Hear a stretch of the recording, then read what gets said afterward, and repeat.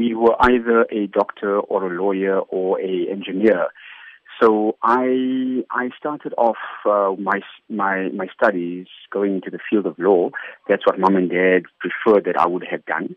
I did a 4-year law degree, and then I also did articles at a law firm, thinking that, perhaps that would have been the journey that I would have taken. But somewhere along that journey, things changed. I went back to the roots of our people, of entrepreneurship, and because it flows through our blood, I knew that one day I will be an entrepreneur. But an entrepreneur or a fashionista? Because you could have been an entrepreneur in any other field. Correct. I've chosen the field of fashion to become a fashion entrepreneur. I believe one has to have passion for what you do, and I am very passionate about fashion, specifically in the way of bespoke tailoring. I have an absolute passion for bespoke tailoring, to produce the finest handcrafted suits in the world. So how did this interest in fashion start? This has come about in my time working in corporate.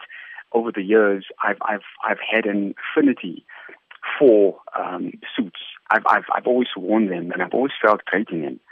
So at a certain stage, I decided when I looked at the fields of entrepreneurship, and when I decided that I wanted to be an entrepreneur, I decided that I want to be an entrepreneur in a field that I am very passionate about.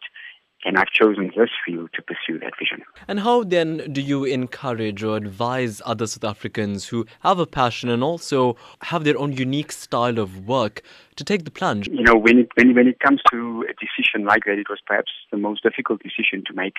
It wasn't difficult in the sense that I wasn't sure if I wanted to do it. It was difficult in the sense that you have a lot of things riding on your decision. So when I took the decision to go full-time into entrepreneurship, I had a bond to meet. I had a family with 2 young kids. But I also had something which is valuable in life, which is youth.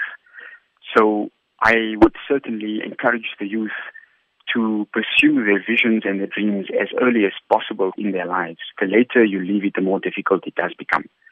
When people ask me whether I was afraid, I always say, you cannot be afraid when your vision is clear enough for you to see that you can pursue. How's the journey been? It is the greatest journey of my life. I'm loving every second of it. To be in control of your destiny, to be able to visualize and envision new dreams and possibilities. It's almost as though a ceiling has been lifted above me. I'm thoroughly enjoying it. Cavalier is a space that I love to come to every day, and I'm grateful to the Almighty for blessing me with the opportunity to do this.